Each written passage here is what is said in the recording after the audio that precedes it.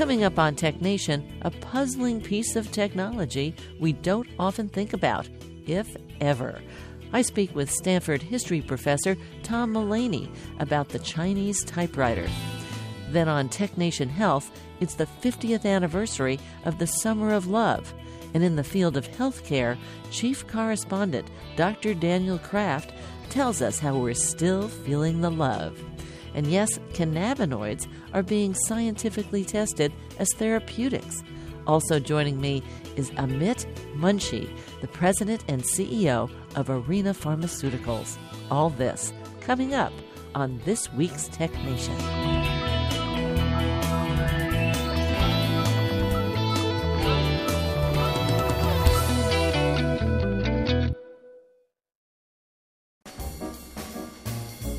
Let's Take 5 with Moira Gunn.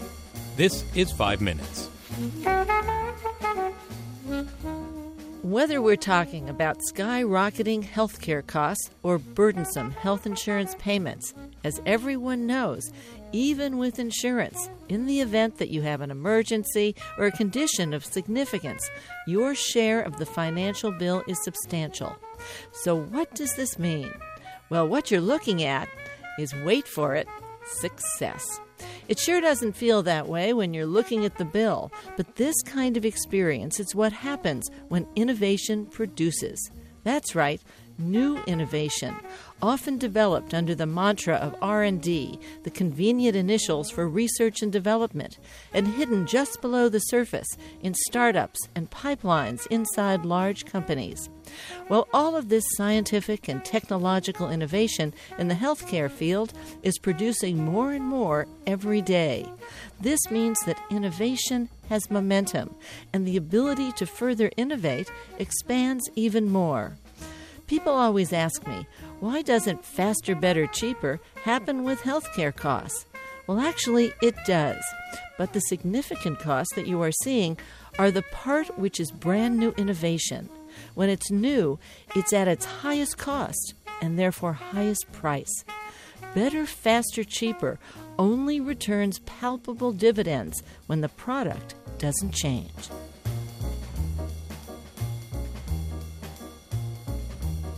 Now, better, faster, cheaper has without a doubt contributed to innovation. When the underlying computing product, including the software, built in a building block, plug-and-play fashion, can be had for pennies, then it's only the new innovation on top of that that you're paying for. You want affordable health care? Next time, insist to your doctor and hospital that you only want procedures and tests and drugs that were available 20 years ago. Now, 20 years ago, that technology was pretty cool. It was the latest and greatest then. But now, who goes in and asks for old technology? In fact, we assert it would be inhumane to not offer the very best technology to everyone. And I agree. But the problem is, our ways for paying for all this has been outpaced by our ability to innovate new products. And the current economic model? Well, it's just not up to the task.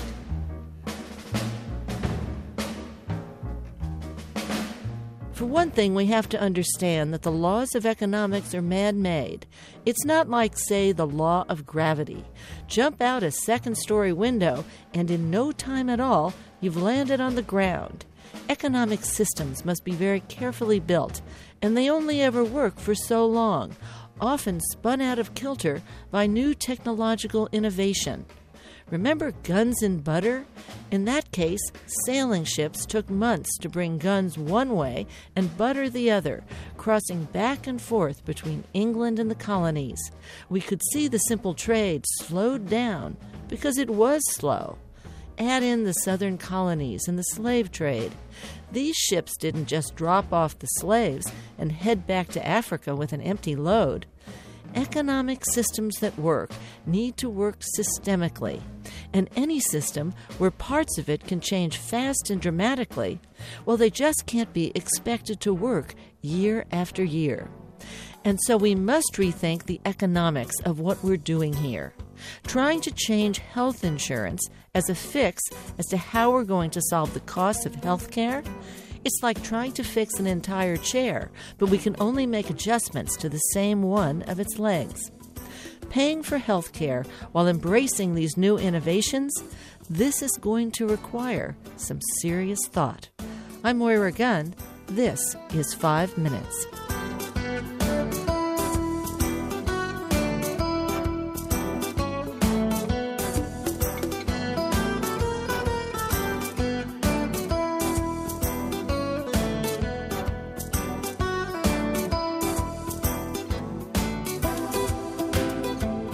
Five Minutes is produced at the studios of KQED-FM in San Francisco. 5 Minutes is a production of Tech Nation Media. I'm Paul Lancourt.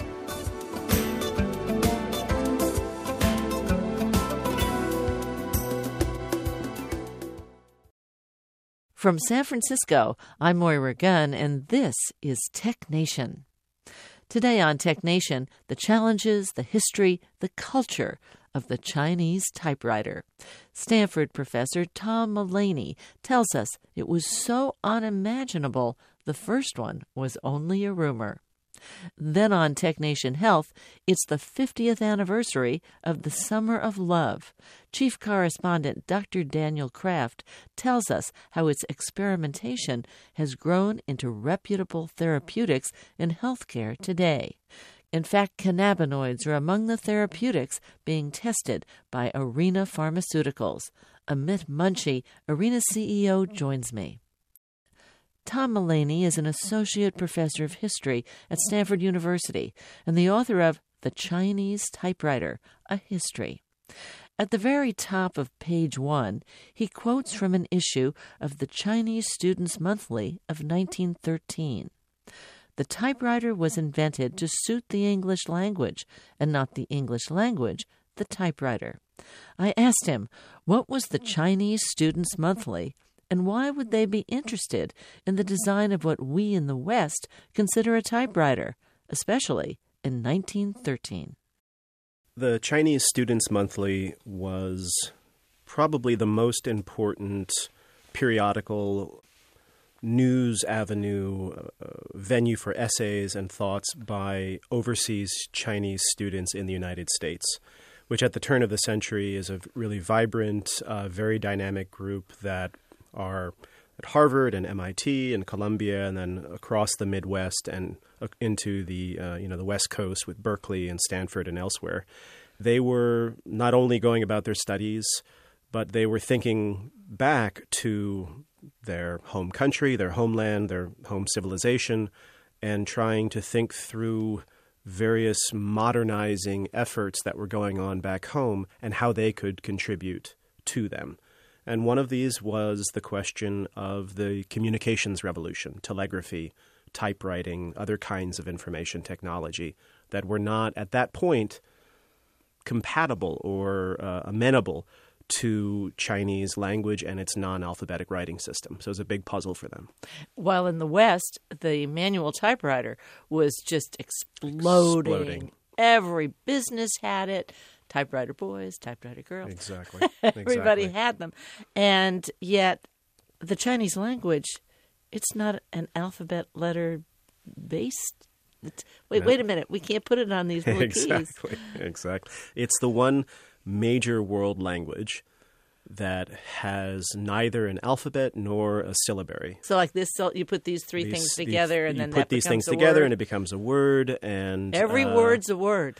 Every word's a word, or can be combined with another character to produce longer words. And this was a concept, a phenomenon, a place, a person. And this mode of writing was simply not what the original inventors and manufacturers of the typewriter had in mind. They were completely wedded, and understandably so, completely wedded to the English language at the inception of the typewriter, and more broadly to the Latin alphabet and to alphabets in general. And they did a remarkable job over the course of the first 50 years of the typewriter in the post-Civil War period to expand, to stretch the typewriter out to Hebrew and Arabic and, of course, Cyrillic and German and French. But the one language they could not get their mind around was Chinese. Well, I love that the first Chinese typewriter wasn't real. It was a rumor reported in 1900 in the San Francisco Examiner right here Exactly. in San Francisco. It was a figment of imagination that when I first encountered it, it's in essence, if you were to look at it, it is a cartoon of a massive, massive building-sized keyboard, or typewriter. And this typically comparably tiny man, scaling up and down these rows and rows of keys. And when I first saw this cartoon, which then kind of got iterated out in different ways, I thought, okay, this is a straightforward case of the cartoonist trying to make fun of the Chinese language, make fun of China. And this was a period, of course, just ferocious anti-Chinese racism, anti-Asian racism, so it seemed that way. And then I kind of sat with it for many, many years, and I realized, wait a minute. Yes, it is a denigration of China and Chinese language, but it also is revealing something else deeper inside it. Why, when the Western mind thinks of a typewriter, do they immediately think of keys? There is absolutely no requirement that a typewriter have keys. And in fact, many of the earliest Western typewriters didn't. But there was a whole wild west of different kinds of typewriters. Typewriters with no keys, typewriters with two keyboards, uppercase and lowercase, all on, one keyboard. Typewriters you manipulated with just one hand. There was a whole wild west, but something around 1900 changed. All that diversity in the Western typewriter died out, and the only thing left in the market and then eventually in the imagination was the typewriter that we now know and love and consider to be synonymous with typewriter, the Remington, the Olivetti, the Underwood, the single-shift keyboard typewriter. And so that cartoonist is sitting down and saying, okay, a typewriter is a machine with keys, one key per letter. Chinese doesn't have letters, it has characters. There are thousands of these characters. Ergo, in conclusion, a Chinese typewriter must be the size of a building with a guy scurrying up and down it. It actually revealed the lack of creativity in the technological imagination in the West more than it said anything about China or the Chinese language. It reminded me of what the answer would be if 30 years ago you asked somebody, what's a telephone? Yeah. And it's like, well, we now have these really huge cell phones, but who would have those? Exactly. Normally you pick these up and you've got buttons on them. And exactly. And now it's like a phone. It's everything but a phone. Exactly. Yeah. In fact, we have to retrofit smartphones with things that remind us of phones, like the dial tone. I love it when people have like a ring on it. Exactly. It's like an old-fashioned And of course, phone. that's just an MP3 file or some sort of audio file that's baked into. And in the high-end ones, they actually have it vibrate a little because Exactly. when your phone rang, everything kind of vibrated on the table. Exactly. No, there is no such thing as technology in isolation or in a vacuum. There is only ever technology, whether it's a phone, whether it's a typewriter, in specific physical forms. And whatever physical form a technology takes doesn't exhaust all the different possibilities that technology could have taken. But when it sets into a mode, when the concrete sets, and it's the Remington machine or it's a certain type of thing, it is very hard for engineers and companies and everyday users to imagine that another world is possible. And that's what the students in that article in the Chinese Student Monthly were talking about, that, wait a minute, someone decided that this is what the typewriter is and that Chinese isn't compatible with this. Well, no, that's not the relationship. The typewriter serves language. Language doesn't serve the typewriter. So we've got to rethink the typewriter. Now, these were very interesting students. I mean, in 1916, the New York Times ran a detailed story about, is it Zhao Hukun? It would be Zhou Hokun. Yeah, Zhou Hokun. Uh-huh. And his design for a Chinese typewriter, he was an MIT graduate. The headline reflected the nomenclature of the time. Chinaman invents Chinese typewriter using 4,000 characters. Exactly. At the early stages of this history, including the student Zhou Hokun at MIT and also another student at NYU, these were brilliant young men.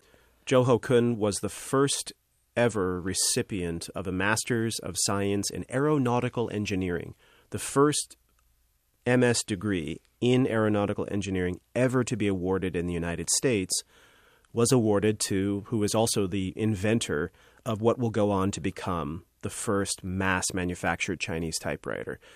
And it goes to show, I mean, when Zhou got on when he got on the boat as a Boxer Indemnity scholar, with a scholarship that the money comes from the period of the Boxer Uprising and the suppression force after that has a very storied history. But when he got on the boat with his fellow students to study in the U.S., they were told, you're supposed to go to the U.S. to study so-called useful majors, engineering, mathematics, maybe certain kinds of political philosophy, so that you can come home and help build your country when you return. He started out building ships, but he decided, actually, there's something else that we need more, which are modern information technologies for the Chinese language. So he gave up building aircraft to build a typewriter. And he succeeded in both. Actually, after his typewriter career, he went back and became an engineer back in aeronautical and ship design. But these were absolutely brilliant minds. Hey, an engineer's an engineer. Show us something that needs building. We're in there. We're in there. You're listening to Tech Nation. I'm Moira Gunn, and my guest today is Tom Mullaney, an associate professor of history at Stanford University. His book is The Chinese Typewriter, A History. Well, you talked about mass production, getting into China. The Japanese had some role in this. Yes, they did. The story of modern Chinese information technology really cannot be told without also folding in the story of Japan for a whole set of reasons. But put simply, Japan shares the same challenges as China when it comes to modern information technology. Now, Japan, the language, does have a phonetic writing system called kana. It's katakana and hiragana. But a major subset of the Japanese language is kanji. And kanji is simply the Japanese word for hanzi, which means Chinese character. And these were imported into the language many, many centuries ago. And so Japan and Japanese engineers were, in certain sense, in the same boat as China to figure out how do we participate in this new information technology revolution. And there was a back and forth. There was sharing of information and insights between Japanese and Chinese engineers. An even more acute and painful history from the perspective of China is, of course, the Second World War, or what in mainland China is known as the 8-Year War of Resistance against Japan, and what in the U.S. is the Pacific Theater. During this time, a Japanese typewriter company, the manufacturer of Japanese typewriters, actually, with the force of their corporate network, but also with the force of arms, was able, in essence, to take over the entire Chinese typewriter market and hold it for maybe 2 decades. And this was a source of major embarrassment and shame for many Chinese typewriter engineers and entrepreneurs, but there was very little that could be done about it in the 40s. It wasn't until the early communist period in the 1950s when China regained control of the typewriter market. Well, there's Chairman Mao. Not only do we have official Maoist typewriters, we have Maoist language reform, which is directly connected to how one would design a typewriter. Absolutely. So the Maoist period, the 1950s and 60s and 70s, is a complex, for many a very painful, and for many a very positive, but a very complex period of time that we're still, as historians of China, coming to understand more deeply. In the book, the Maoist period shows up very heavily in a way I wasn't expecting when I set out on this book, which was the story of Mao-era Chinese communist typists. And these typists were producing the kind of, repetitive propagandist language that you would expect from the era. They found themselves typing Chairman Mao, Mao Zedong. During the Korean War, there was a massive propaganda campaign of resist America, aid Korea, these various catchphrases. And so typists as well as typesetters working for newspapers thought to themselves, well, if I'm constantly typing this phrase or these phrases, I'm constantly setting these phrases, why don't I take these characters and put them really close together on my machine or on my typewriter, on my character rack in the newspaper hall, so that I can reach and just grab them all at once. It's a QWERTY moment. It's a QWERTY moment. It's a predictive text moment, and it has long-standing implications for the structure of Chinese IT. Predictive text only really becomes a major issue, a major player in Western IT in the 90s, really into the 2000s. Predictive text, clustering together these words that go together in real speech, has been part of Chinese IT since the 1950s. And this is not something you often hear about, that in the case of modern IT, that China, quote-unquote, got there first. We're okay with that, with the fact that China invented movable type and paper, and okay, but in the modern period, the alphabetics ruled the day, right? And when you begin to scratch at the surface of that history, it actually turns out differently than we expect. Now, I do have to say, not everybody got the QWERTY reference, QWERTY. If you're sitting at your computer, look down at your keyboard. Tell us what it means. The QWERTY layout, the layout of the letters on the keyboard, is kind of one of those passionate subjects for typewriter collectors and typewriter files. And there's that famous story about how did the arrangement of QWERTY take hold? There were competitors. There were alternate possibilities. A very famous one being the Dvorak keyboard, and this question of how did it win the day? And this is as a historian of China and Chinese information technology, I'm also fascinated by this story, but I also think it's a little bit quaint and a little bit small scale. In the case of I love it when you talk dirty. I'm talking dirty now. I'm going to talk, and I know there are typewriter files, and they are very active online, so I don't know what this is going to. But in the case of the Western typewriter, there was one dominant layout in the case of English, QWERTY, and then maybe one serious contender, Dvorak, and then there were a very small number of other competitors. So we're talking about one dominant and one major competitor. In the case of the Chinese typewriter, every single machine for every single typist had a different arrangement. Every single tray bed of every single Chinese typewriter was customized, was different. So there were tens of thousands of different arrangements that were not really competing with each other, but that were in the mix, let's say. And so when I see one dominant layout and then one main competitor, and then I think to China and there are tens of thousands of layouts, I think, okay, I want to invite my typewriter file friends over and show them my Chinese typewriter, and then let's talk about the QWERTY story again from a different perspective. To think that this is just old technology, old language, this continues through this day.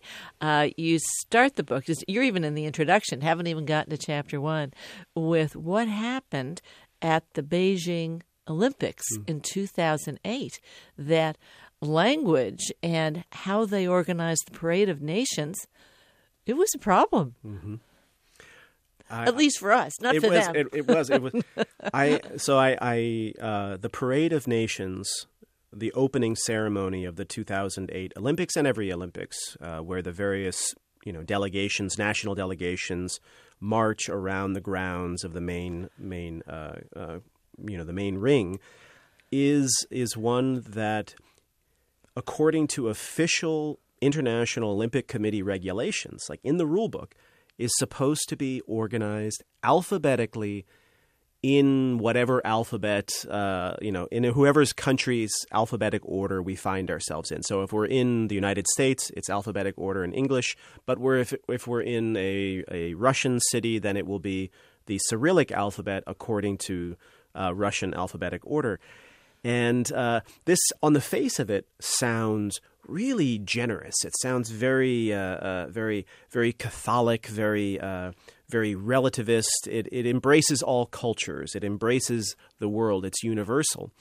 Well, then the IOC, then Beijing wins the bid, and of course, in the run-up to the preparations for 2008, there's an embarrassing moment, which is this will be the first time in Olympic history when the Parade of Nations will take place in a country whose language has no alphabet. And so what do we do? And we can't look at the rule. You can't look at the rule. The rule has suddenly been exploded. It has been revealed as in the book I call it a kind of pretender to the throne of universalism. It has been revealed to be a kind of a fake bargain or a fake universalism. And so China, the organizing committee, really does something quite savvy and naughty and brilliant.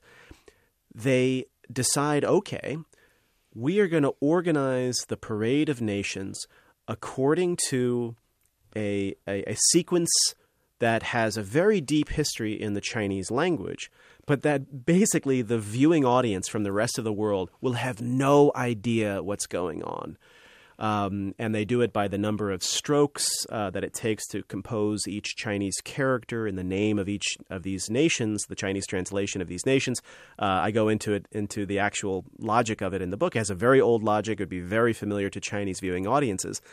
But it was I feel certain that it was a decision by the Beijing committee to say, all right, we are a major superpower. We are now one of the major players on Earth. This is our first Olympics. Everyone cited the Beijing Olympics. This is the coming-of-age story of Beijing. And we are going to kind of embarrass you a little bit. And the Parade of Nations, when the broadcasters were trying to narrate what was going on, Bob Costas, Matt Lauer, they couldn't make heads or tails. They were laughing about it, and there were major conspiracy theories online in the kind of blogosphere that NBC had cut up the Parade of Nations and reordered it in such a way that the U.S. team would be last, so that Americans would watch longer, and that would equal more ad revenue.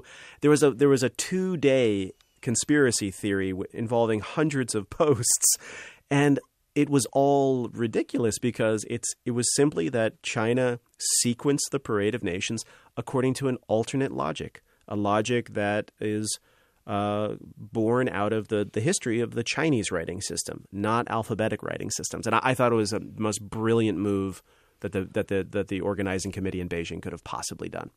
I'm speaking with Stanford professor Thomas Mullaney, the author of The Chinese Typewriter, A History. We'll talk more after a break.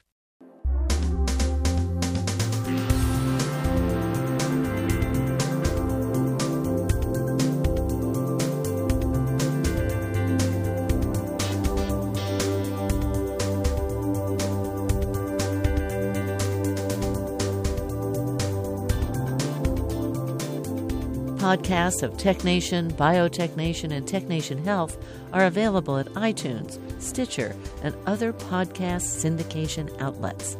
Coming up in the second half of our show on TechNation Health, Chief Correspondent Dr. Daniel Kraft shows us how the summer of love still lives in healthcare some 50 years on. And Amit Munshi from Arena Pharmaceuticals talks about 3 drugs they have in testing, one of which is a cannabinoid. Stay with us.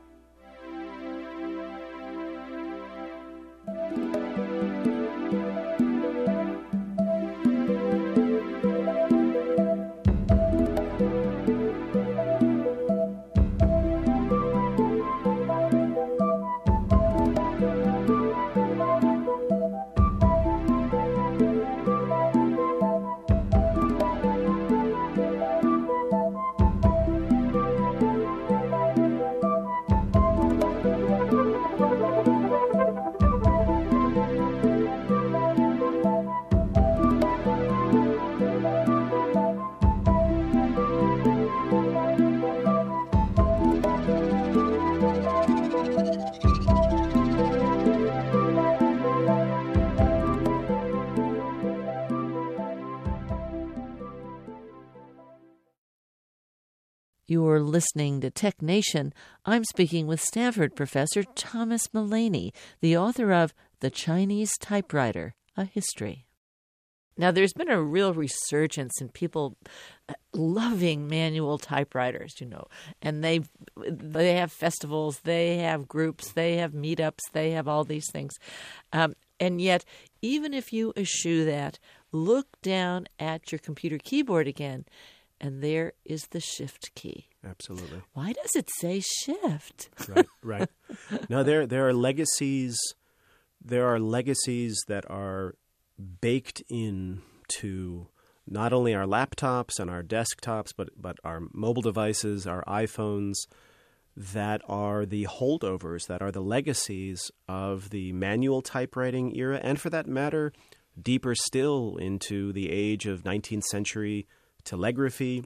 And it's one of the joys of getting to do this kind of work and being an historian, is because you get to do what's often considered an archaeology, like a dig. You get to dig into this object that's in front of you, this computer, this typewriter, and you ask the question, where is the history that is embedded inside it, and where does that come from?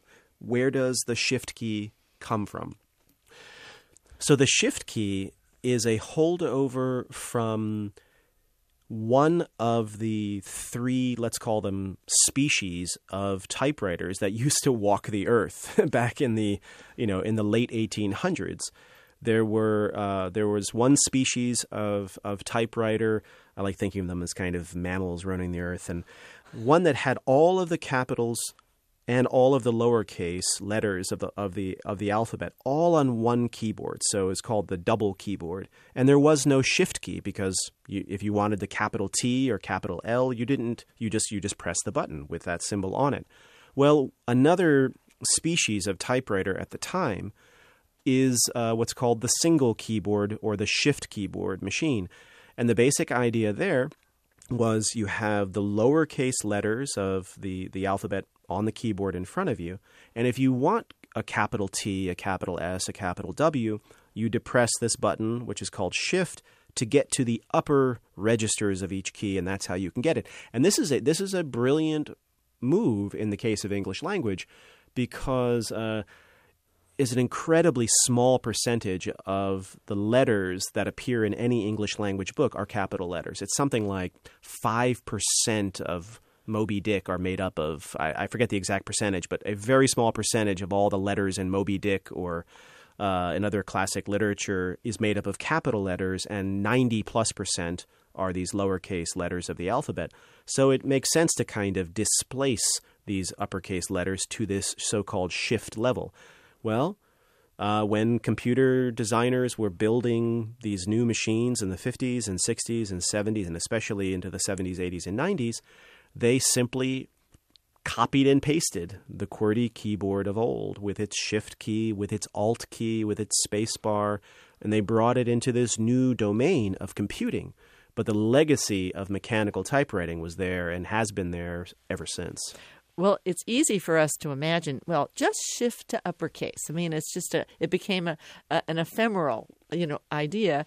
And yet, at the time when they meant Shift, you actually, it took some force to hold that thing down, and the whole carriage went up. So when the striker would hit, it would hit on the capital letter side, not on the smaller letter side. Exactly. And it's like, you were going to lose weight if you were going to do some real. And you had to, it took time to do that, and you had to have everything be. This was really, it took some real energy to do that. So when people say, well, why didn't they just put Chinese letters on the bottom and Chinese letters on the top? Would have been. It's humanly impossible. It was absolutely impossible, and it's what I try to discuss in the book is not only a Chinese story, but also the story of Arabic and Hebrew and Thai, Siamese at the time, and what's important is that not every writing system on Earth, even if it's alphabetic, not every writing system has uppercase letters.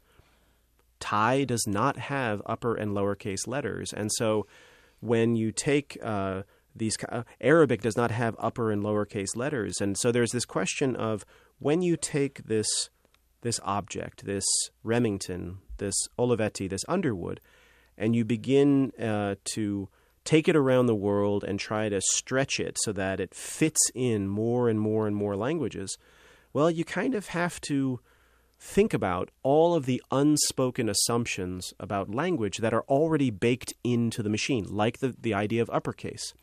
When you build a Siamese or a Thai typewriter, you have to take some of the letters and stick them on the uppercase shift part of the machine, but they're not uppercase letters.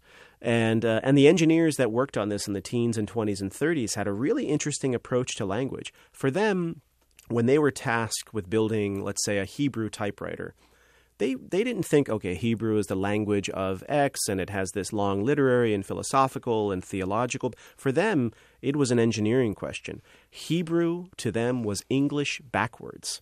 So the only thing that I as an engineer need to worry about is changing just the carriage advance mechanism on the Remington machine so that when I punch a button, it doesn't advance one way, it advances the other. And voila. We start on the right and we go to the left. And voila, we have a Hebrew typewriter. There and that's you go. how they thought of Hebrew was mechanistically. And then they did that very successfully for many decades.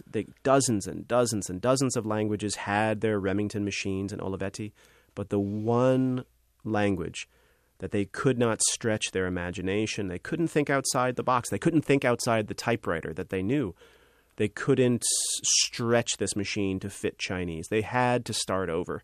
And that's why I think it really was these brilliant overseas Chinese students and Chinese engineers who weren't burdened by these deep-seated assumptions about what a typewriter has to be. They started from scratch. They said, this is the problem. How do we build this? Assumptions, let's put aside assumptions. How do we solve this problem? And that's why I think their fresh eyes kind of got them there. Let's also understand that they really understood Chinese, the yes. Chinese language. And it's one thing to go in and tell an engineer, a designer about a problem.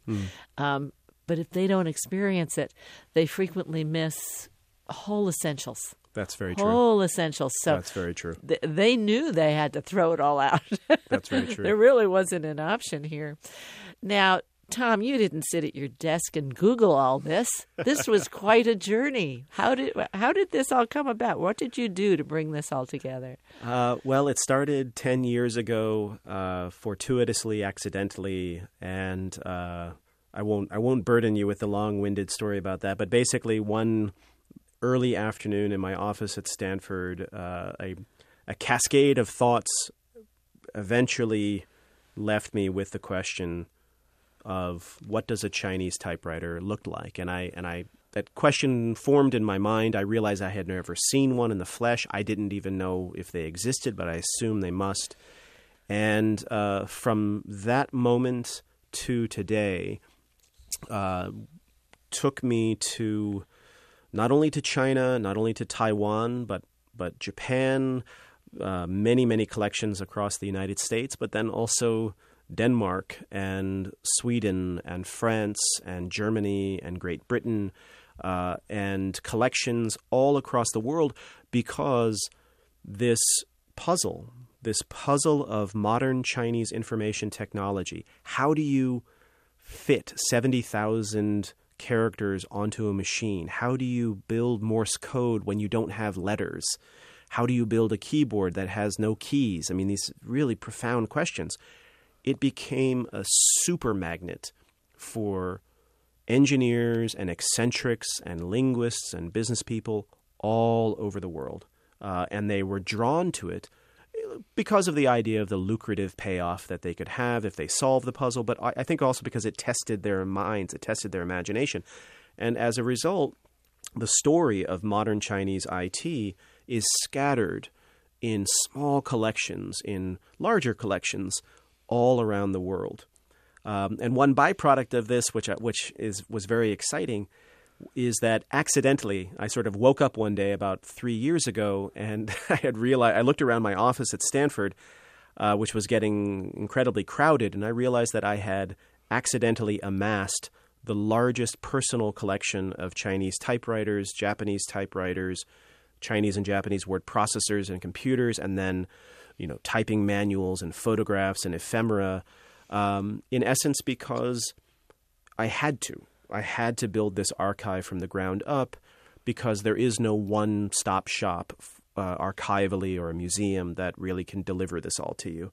And I did not know that some of the the biggest insights that fed into this book would happen in London, in Delaware, just all across the world. Insights came in every shape and size, and it's been one of the best friends I could imagine. It's going to be very hard to let this to move on, I guess. Well, we do need full disclosure. And yes, there was a movie called The Chinese Typewriter. It was 1979. Yes, it starred Tom Selleck. Does this in any way derail respect for your academic work? Do people remind you of this? Well, I had to, when I definitely was cautioned when I set out on this book, and that this is a risk. It sounds very kind of. It can be done in a real quick, kind of aphoristic way, and probably would do well, but would kind of never get down beneath the surface of this. And people were aware of, MC Hammer or one of the famous MC Hammer dances, and You Can't Touch This is named The Chinese Typewriter, and it's this pop culture reference. And but this is something I say to, my own students, and then to anyone who seeks my advice. You just have to trust that part of you that is more intelligent than the other part of you. That part of you that I guess some people call it instinct, but it's when I heard the words Chinese typewriter come out of, I guess, my own mouth at one point, and then I started to look into it, I knew, full stop, I knew that I was going to spend the next 8, 9, 10 years on this project. I didn't know why at the time, and I didn't know what I would find. I didn't know where it would take me, but I knew that, and I trusted my gut on that.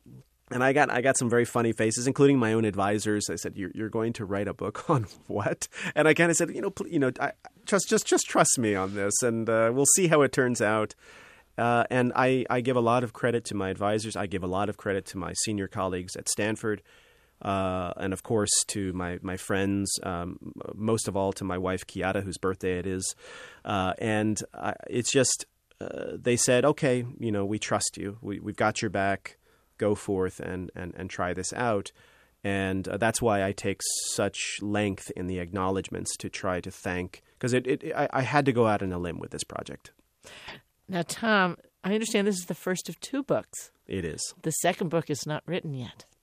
The second book is almost entirely researched, because over those 10 years, I was also traveling to collections about the Chinese computer, which will be the subject of this next book.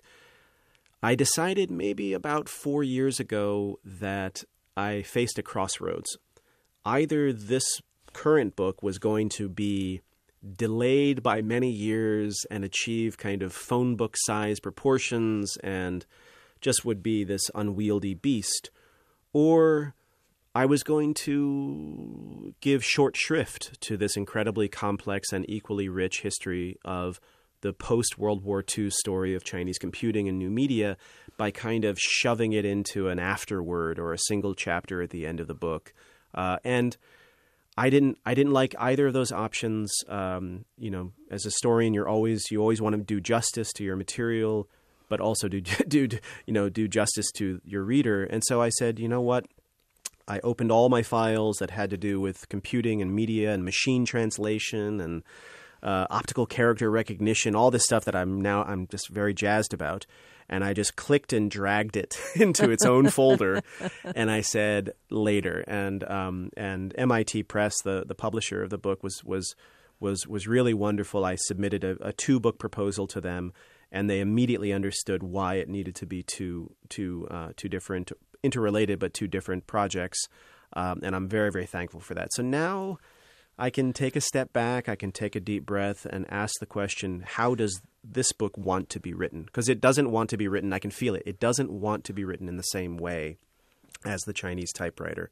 It's got its own personality, and I want to listen to it. I want to let it take shape. So it's going to be a while before you come back and see it. I hope not too long, but I would love to when the time comes. Tom, thank you so much, and very definitely come back and see us. Thank you for having me. Thank you. My guest today is Stanford professor Thomas Mullaney. The book is The Chinese Typewriter, A History. It's published by the MIT Press. I'm Moira Gunn. You're listening to Tech Nation.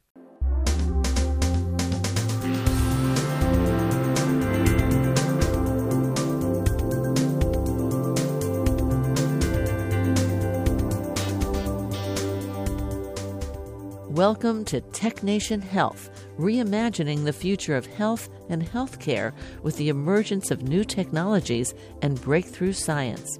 Today on Tech Nation Health, we remind ourselves that it's the 50th anniversary of the Summer of Love, near as we are to the Haight-Ashbury. The big joke is, if anyone remembers it, they weren't there. Chief Correspondent Dr. Daniel Kraft. Groovy, baby. Yeah. Well, picking up on that Summer of Love, a lot of folks in that era started experimenting with some mind-altering substances. Some are still experimenting with them. But and that, in a sense, hurt their ability maybe to be used in more legitimate ways. And what's been interesting in just the last couple of years, we're starting to see legitimate scientists, psychiatrists, psychologists start to study some of these ancient technologies, things like magic mushrooms, psilocybin, or some other drugs, MDMA, like known as ecstasy, and how they might be used in actual clinical settings from depression, PTSD, to end-of-life care. Okay, now you got to get specific on some of these because a bunch of people are out there going, no way. Right. Now, excuse me, no way, man.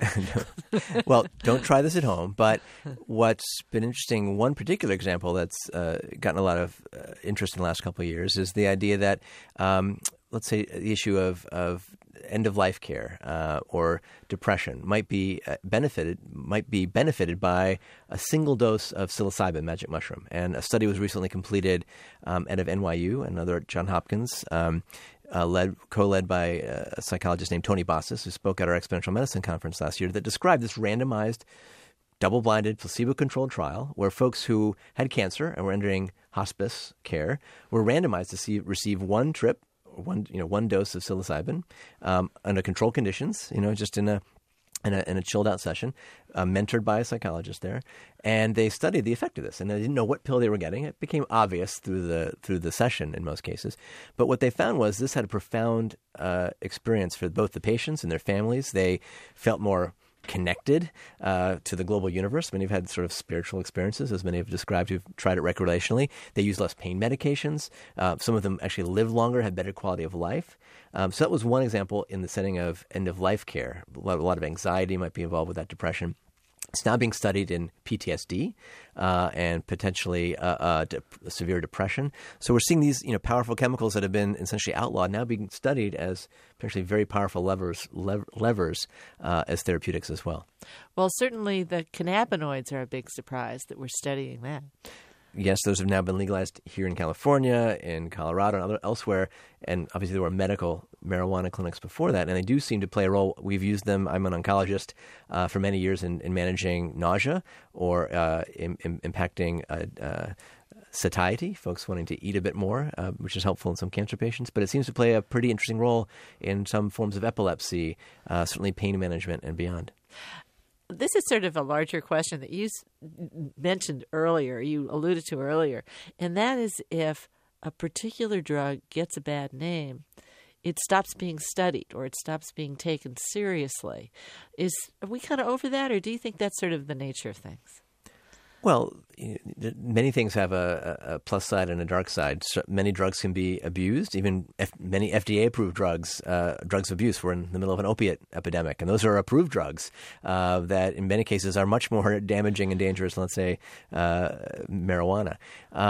I think we need to be careful about it, but also be careful how we study these things. Some things can be quite anecdotal. When we're starting to see randomized placebo-controlled trials for things like psilocybin or MDMA, ecstasy, that might be used even in couples counseling to get folks bonded, maybe after a traumatic event in, let's say, taking soldiers or folks at risk for PTSD after a particular event.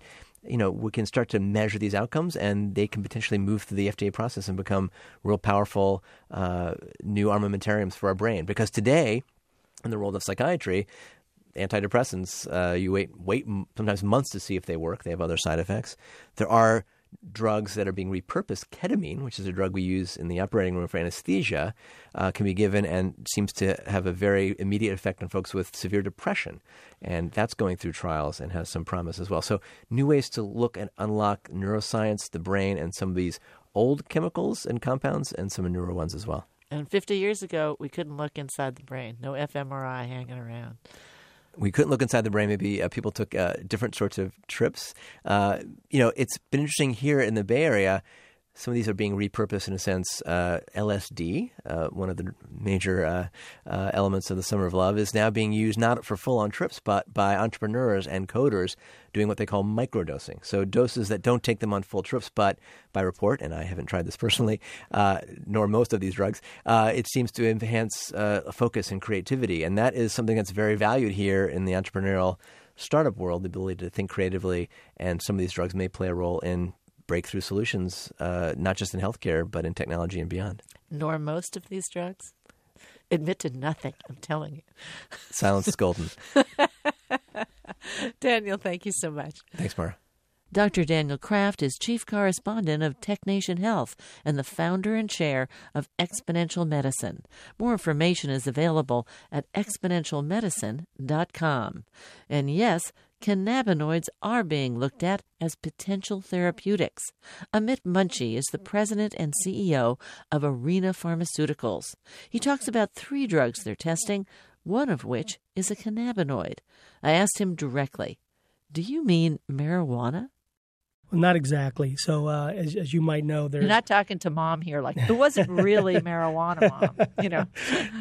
The objective here with this program is a fully synthetic compound that targets one of the receptors that marijuana hits among many. Specifically, we hit something called the CB2 receptor, the cannabinoid 2 receptor. We believe that receptor is implicated in lots of pain conditions, and specifically visceral pain. And again, this is a fully synthetic compound. It's not a derivative of marijuana, and is designed to target that receptor and alleviate pain associated with Crohn's disease, which is a autoimmune condition associated with the gastroenterology. And very painful.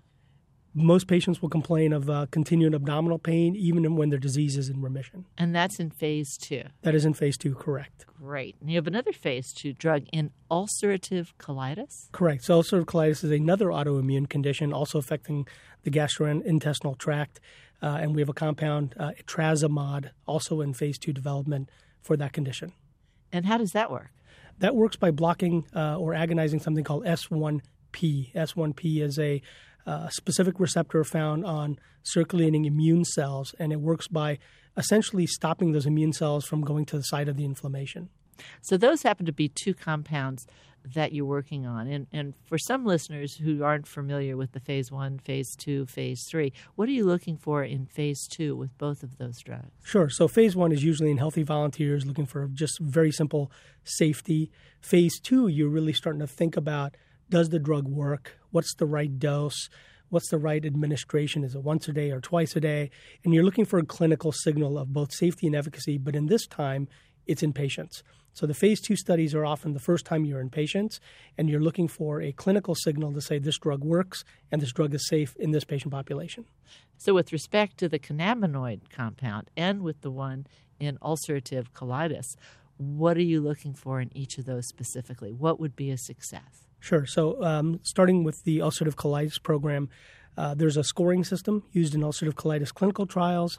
It's called the Mayo score. It was developed at the Mayo Clinic, and you're looking for a change that's statistically significant over placebo in that Mayo score. So it's a composite score. Less pain. It's less pain. It's less actual inflammation in the gut. There's a combination of factors. There's a physician assessment, a patient assessment, and then the patients are also assessed endoscopically using actually going in and looking at, in this case, the gastrointestinal tract to see how much residual inflammation remains. Is that true in both the cannabinoid and the ulcerative colitis case? It's not. That's just for the ulcerative colitis. In the cannabinoid space, it's really a pain. We're looking for improvement in pain, and that's essentially a 10-point scale where the patient reports improvement in pain over a period of time. So it's a much simpler set of endpoints in the cannabinoid study. Now let's talk about that third compound. It's something in the cardiopulmonary area, PAH. What is that? So PAH is pulmonary arterial hypertension. It's essentially hypertension of the pulmonary artery that provides oxygen to the right side of the heart. In these patients, some are patients who get this spontaneously. Some are patients who have a familial history. Essentially what happens is you have a constriction of the pulmonary artery. It causes a lot of additional stress on the right heart, and these patients have a high risk of mortality over a 5-year period of time. My recollection is some of this hits young women. It does. It's predominantly women. So it's an exciting place to be. We think there's still substantial unmet medical need. The drugs that are out there today don't fully cure the condition. You've got, again, a high percentage of patients who have an increase in mortality by year 5. And our objective with this compound is to provide really the next generation of therapies. And in fact, all 3 of our compounds we believe are either first or best in class. And we think the ability to impact patient lives is phenomenal ahead for us.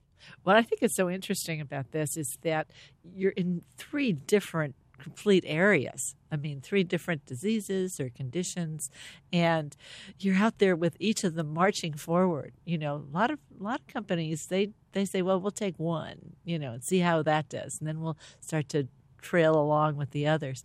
But you say, great, let's roll the dice. Yeah, and we're excited because we're at a phase 2 stage, and being able to turn multiple phase 2 data cards over and look at the results of the studies, and then we'll have to determine what we can take forward as a small company forward ourselves versus find a potential partner. So that's an evaluation we'll do as the data comes in. Amit, thank you so much for coming in. Please come back and see us. Thank you, Maria. I appreciate your time. Amit Munshi is the president and CEO of Arena Pharmaceuticals. More information is available at arenafarm.com. That's Arena, A-R-E-N-A, arenafarm.com. For Tech Nation Health, I'm Moira Gunn.